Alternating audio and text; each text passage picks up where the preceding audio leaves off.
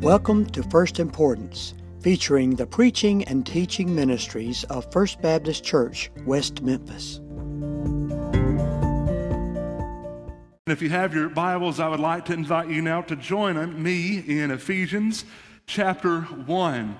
We complete Ephesians chapter 1 today in our study together, and I hope that it has been as beneficial to you as the studying has been for me. As you make your way there, I begin to reflect on our passage today, and it's unfortunate that most of what is called church and what passes as Christianity today, that much of what is being held all around the United States today, even in these very hours, are hours that lack power and hours that are ineffective.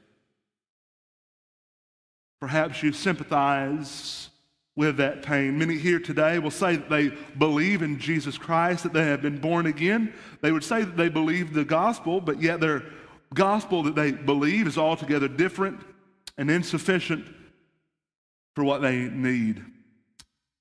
A gospel that is no gospel at all. It has no power to alter the lifestyle. You say that you have the gospel. It's powerful enough to raise you from the dead and give you eternal life in heaven.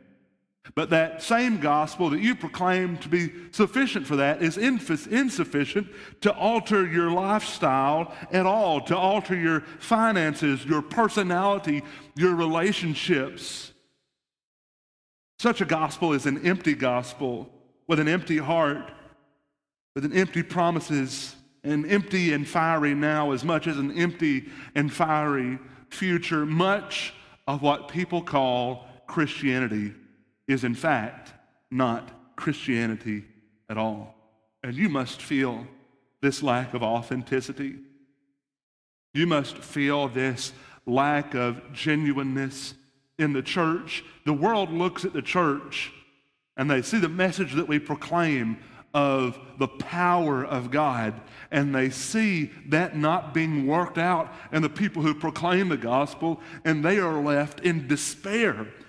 And even worse, those people who belong to such churches, and perhaps even those who are here today who've not really experienced the power of God, who do not truly know Jesus, leave the service each and every Sunday, and they leave more than just discouraged and disheartened. They leave hopeless. If what we have studied over the last few weeks means anything at all, then it ought to affect how we live. If we have really been blessed by God the Father in Christ with every spiritual blessing in the heavenly places, if we have been chosen before the foundation of the world, if we have been predestined for adoption, if we have redemption, the forgiveness of our sins, if God has revealed to us the mystery of His will and sealed us with His Holy Spirit, our lives ought to look different. And so Paul continues this line of thought. When talking about the blessings of God, his desire, the Holy Spirit pens this letter through him to the church at Ephesus and to the church of First Baptist Church, West Memphis today. It's not sufficient that you know these things in your mind, but that you know them in your heart. So read with me the prayer that Paul has for us today. Indeed, the prayer that I have for you and for myself today. Ephesians chapter 1, beginning in verse 15. Hear now the word of the Lord. For this reason, because I have heard of your faith in the Lord Jesus and your love toward all the saints, I do not cease to give thanks for you, remembering you in my prayers, that the God of our Lord Jesus Christ, the Father of glory, may give you a spirit of wisdom and revelation in the knowledge of Him, having the eyes of your hearts enlightened, that you may know what is the hope to which He has called you. What are the riches of His glorious inheritance in the saints? And what is the immeasurable greatness of His power toward us who believe, according to the working of his great might that he worked in Christ when he raised him from the dead and seated him at his right hand in the heavenly places, far above all rule and authority and power and dominion, and above every name that is named, not only in this age but also in the one to come. And he put all things under his feet and gave him his head over all things to the church, which is his body, the fullness of him who fills all in all. Let's pray together. Father, I pray now that you would use this weak preacher to preach the power of your gospel. In the name of Jesus, I pray it. Amen. I join with Paul today in this prayer for you. I pray that you join with him today in this prayer for everyone in here and yourself and me. Paul has just discussed all these wonderful blessings, and now he is saying, my desire is that you know Jesus. He says in verse 15, because of these blessings and also because I've heard of your genuine faith and your love for the brothers, he does something very important. Very intensely, Paul begins to pray. His prayer is marked very different from most of our prayer lives, which are asking for material things. Those aren't wrong to pray for. Majority of believers spend more time praying people out of heaven than into heaven. And it's okay to pray for illnesses. God cares about everything that's going on in our lives. But Paul's prayer is focused. His desire is that God would do something great in your heart, that verses 1 through 14 would come alive, and that God would grant to us, his church, a spirit of wisdom and revelation in the knowledge of Jesus Christ. He desires that the eyes that are located here in your head would read and see these things, but his desire is that God would open up the eyes of your hearts and that you would know him. And so my question to you today is this, church. Do you know Jesus? Do you really know him? Are you tired of week to week feeling a lack of power, feeling a lack of authenticity? And the prayer today that Paul voices, that we voice with him, is that God would do a great work. By the way, there's no preaching that I can do that can awaken the hearts of people in this room. It is the power of the Holy Spirit to do such. It is the Holy Spirit who opens eyes. And so I pray even now that God would open the eyes of your hearts. And so he gives us 4 things that he is praying for in that we know Jesus. 4 things that God would awaken our hearts to, that he would open our hearts to. And the first is found in verse 18. Look with me in verse 18. Having the eyes of your hearts enlightened, that you may know the hope to which he has called you. Let me tell you something, church. We got hope. We got hope. We have it in abundance. We have hope that is real, that is tangible. We have a great hope. A hope in the Bible is not some wishful thinking, but the term hope in the Bible is to pin all of your hopes, to pin all of your trust upon one thing. The world has no hope to provide. They have no hope to provide. We're approaching an election, and everybody is adamant about one direction or the other. As I kind of join other preachers, I forget a famous preacher, Billy Graham once said, as an American, I'm a pessimist. As a believer, I'm an optimist. And so I was talking with a dear friend of mine. I said, what do you think is going to happen in November? He said, I don't know, but I can pretty much bet this is going to be true. He said, this next year, nothing's going to change. And then the following year, nothing's going to change. And then the year after that, nothing's going to change. And the next year, they're going to say, this is the most important election of your life. But what is sad but true in that is that mankind cannot provide hope. They can't. People are going to let you down. Your friends are going to let you down. Your family is going to let you down. Your coworkers, your boss, the person that you trust most in this world is going to let you down. I'm going to let you down, and in all likelihood have let you down multiple occasions just within the last 30 minutes. But Jesus will never let you down. You can put all of your hopes and all of your trust in Him. And God calls us to know the hope, not just to be aware of it here, but for it to be awakened here, that you would be aware of the hope, that you would live your life in the light of the hope that Jesus provides, that can only be found in Jesus. In Colossians 1 in verse 27, Paul tells us that Christ in us is the hope of glory. No one can provide hope in this world but Jesus. People are looking for hope right now. You can wage a war on poverty all you want, and you're not going to achieve worldwide wealth. And you can get together as many vaccines as you want, and you're never going to prevent death. Everyone in this world, everything in this life will let you down, but Christ in us is the hope of glory. Then why in the world do we as believers so often, and I kind of, showed my cards just a little bit earlier, why are we so pessimistic? And why are we so quick to anxiety and worry? Paul says, I pray that this hope might come alive to you by looking at Jesus. That the Holy Spirit would show you as you gaze upon Him the hope that is yours. It is infinite hope.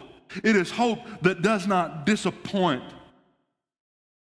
Hebrews chapter 6 in verses 19 through 20, the author tells us we have this as a sure and steadfast anchor of the soul, a hope that enters into the inner place behind the curtain where Jesus has gone as a forerunner on our behalf.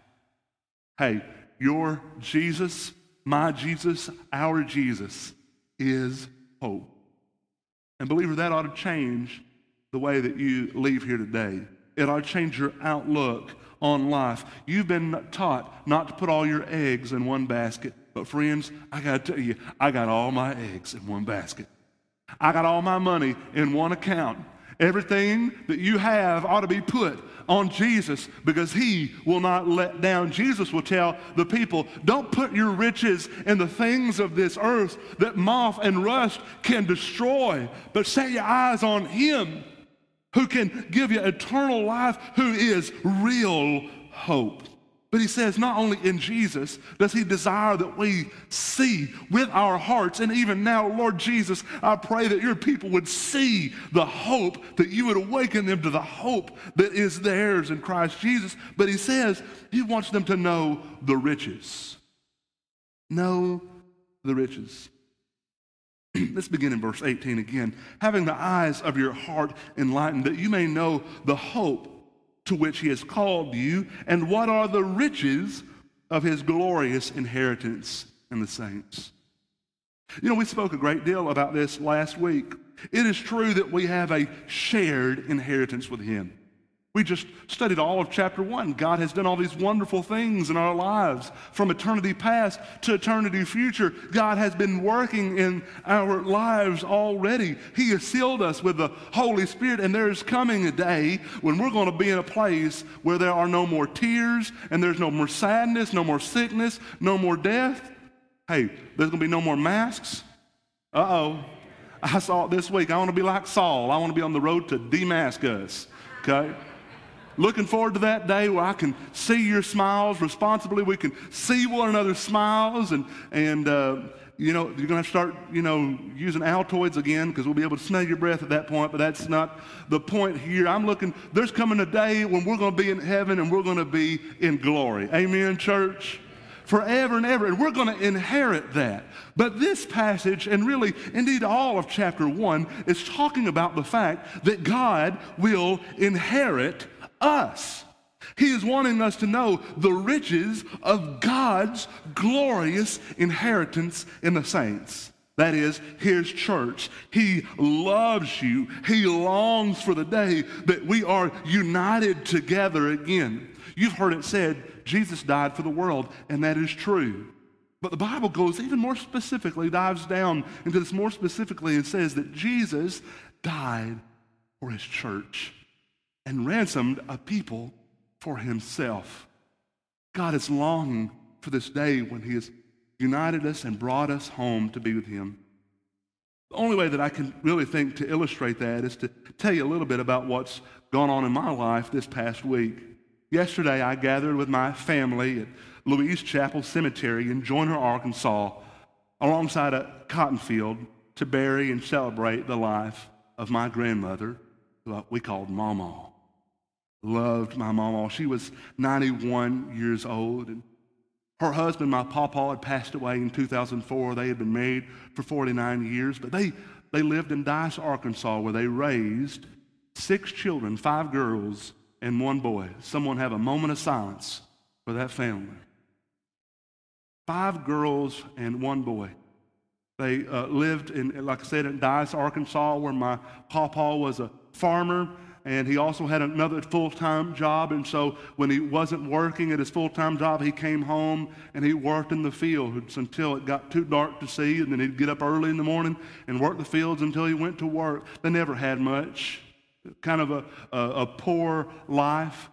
And yesterday at the funeral, my aunt got up and read a letter that none of us were aware of. And she filled us in that many years ago, for Mother's Day, my aunt had written this letter to her mother, my mama, and it says this: Mama, thanks for all the times you gave up the good chicken pieces for the back or the neck, and you told us you liked those pieces. Now we know better. You once said you wished you'd done something with your life. You raised 6 children to serve God, love their children and spouses, and work responsibly on their jobs. I think you did much with your life. Happy Mother's Day, Debbie. Well, on a Friday, after she passed away, they were going through the cabinets and through the drawers at her house, and they stumbled across this letter with a side note that says, keep, special. And it says, open when I am resting in peace. And they read the following letter aloud to the family. A letter written in 1996 to the family who would be mourning the loss of their mother and their mama. And she wrote this: Dear Debbie, in answer to your Mother's Day card, that is the nicest card any mother could get. Dear Debbie, all 6 of you children are very special in your own special way, and we love you equally. As far as me always eating the neck and the back of the chicken, I never knew that you kids noticed until you told me. I would do those things 100 times over because I love you all dearly. And now we have 16 sweet little grandchildren. That is more than worth everything we did. The greatest blessing God gave me and that God gave us was you children and the grandchildren and all our in-laws whom we love and are very proud of and blessed to have. We love you all, Mom.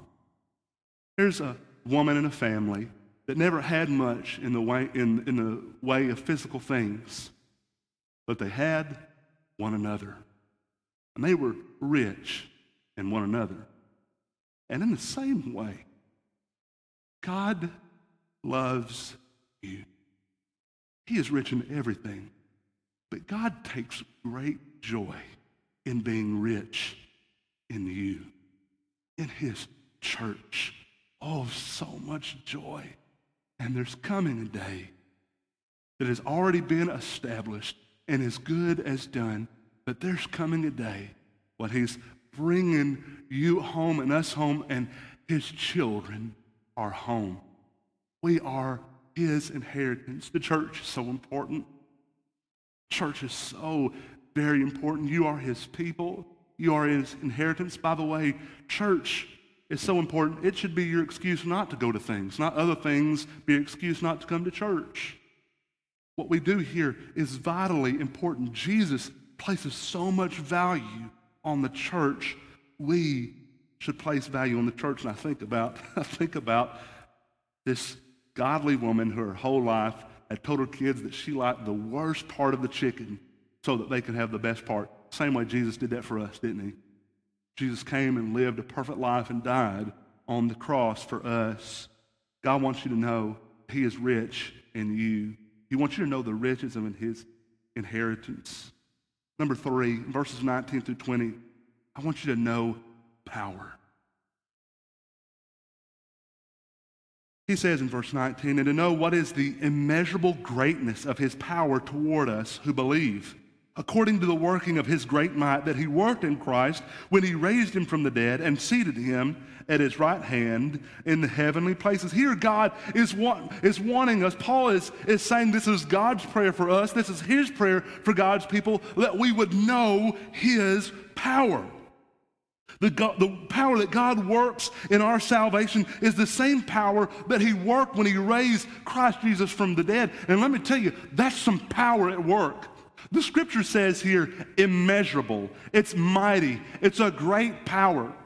You think about this, one sin merits death. And on the strong shoulders of our Savior Jesus was laid upon him every single sin of every man, woman, boy, and girl. And if ever there was a man who was dead, it was Jesus. When they placed him in that grave, no life. One day passed, Jesus was still dead in that grave. 2 days passed, his body still lay there. But the third day, the power of God entered that grave and rolled away that stone, and Jesus came walking out.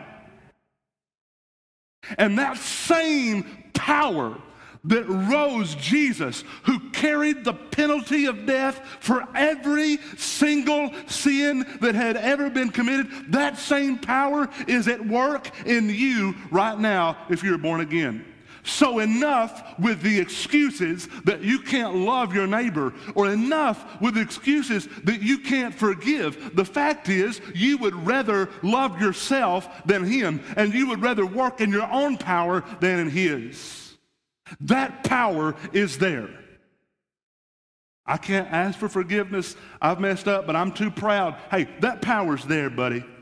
The power that rose Jesus from the grave resides in you. He wants you to know the power. And I pray that God's people, I consider every single day that we don't go forth in his power to be a wasted day. Every church service that we have, that you don't feel the power of God, and you don't feel as if this building's going to bust wide open because of the movement of the Holy Spirit, to be a wasted service. I consider every conversation to be had that isn't filled with the power of God to be a wasted conversation. Church, every quiet time you have without the power of God is a wasted quiet time. That power is there. And Paul's desire is that God's people would know that power. And even so, Lord Jesus, would your people know that power? Finally, I want you to see in verses 19 through 23, he wants you, church, he wants you to know the hope that's in Christ Jesus. He wants you to know the riches of his inheritance. He wants you to know his power. But when it comes down to it, you know what he wants you to know? Him. Him. A lot of people who carry the name Christian today, they like that title, or they like being a member of a certain church, or they have some prestige and the things of this earth. But a real believer is not marked by the things that he's proud of in this world, but by the Savior he gazes upon. And Paul's desire here, as he prays for this church at Ephesus, having just poured out all this beautiful and wonderful doctrine that should be applied to the life, he's saying, I pray that you know him. He says in verse 19 that he wants you to know what is the immeasurable greatness of God's power toward us who believe, according to the working of his great might, that he worked in Christ when he raised him from the dead and seated him at the right hand in the heavenly places. Verse 21. far above all rule and authority and power and dominion, and above every name that is named, not only in this age, but also in the one to come. And he put all things under his feet and gave him his head over all things to the church, which is his body, the fullness of him who fills all in all. What does he want you to know? He wants you to know Jesus, the glorified, the risen, the exalted Jesus. Jesus isn't who you want him to be. You've heard that old song, your own personal Jesus. Well, listen, he wants to be a personal Savior. And he's a friend that sticks closer than a brother. But you can't personalize Jesus. You can't take certain things from the New Testament and certain things the way you feel and then construct a Jesus the way that you like. Here he's saying, I desire that you know the real Jesus, who, by the way, is on his throne. These few verses pour out praise for Jesus. Is there any rule that's outside of Jesus? No. He's above all rule. Is there any authority above Jesus? No, he's above all authority. What about all power? Yeah, that belongs to him. All dominion, that's his. His name is above every name, now and forevermore. Everything is under his feet, and he has placed himself, Jesus, he has placed himself as head of the church, his body, in whom he fills all in all. His desire is that his people would take delight in him, would gaze upon him, that being a Christian wouldn't be about some things that you mark off your list every week, that you had your quiet time every day, and I hope that you've done so, that you've prayed every day, and I hope that you've done so, that you've tithed like you're supposed to, and I hope that you've done that, but that you are gazing upon Jesus. Are you gazing upon Jesus? Here, Paul's prayer is that the eyes of your heart would be open, and that for you and for me, Christianity would be about that one singular hope and power, that one singular one who's deserving of all honor and glory and praise, Jesus. Paul would say in Philippians, oh, that I would know him. I mean, really know him. That I'd wake up in the morning thinking about him, and he'd be on my mind during the middle of the day, and at lunchtime, I would be wanting to tell him about my day. That throughout the day, we'd be in conversation, and throughout the day, I'd be praising his name, and at nighttime, when I lay my head down on the pillow, his name is the last one that went through my mind. How weak we have become as a church because we've taken our eyes off of Jesus and we've placed them on less worthy things. We've placed them on political saviors. We've placed them on politics. We've placed them on different things that are physical here in this world. Our eyes need to be set on Jesus. On Jesus, on Jesus alone. If you're here today and you don't know that Jesus, if you've never repented of your sins and called upon him as Lord, I want to encourage you to respond to this service in our next time of response here in a few moments in our invitation.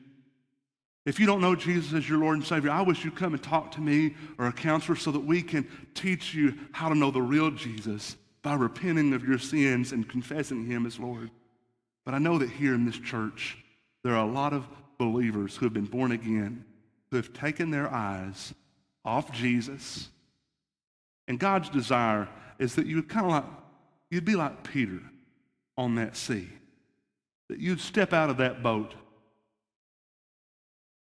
and you'd get to feel the water under your toes. You'd feel the wind on your cheek.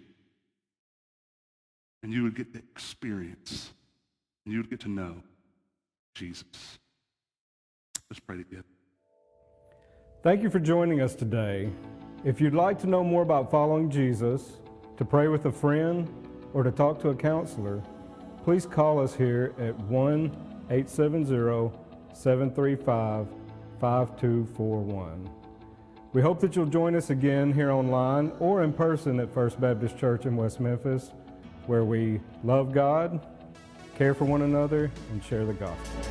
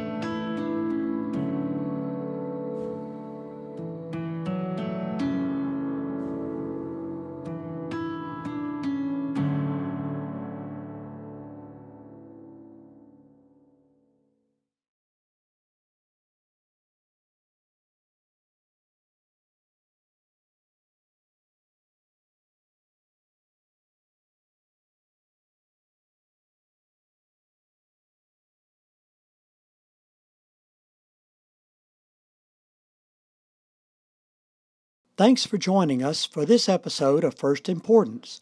You're invited to check out our other sermons on this channel, and if you're in the West Memphis area, to join us for our Sunday worship at 10:45 a.m.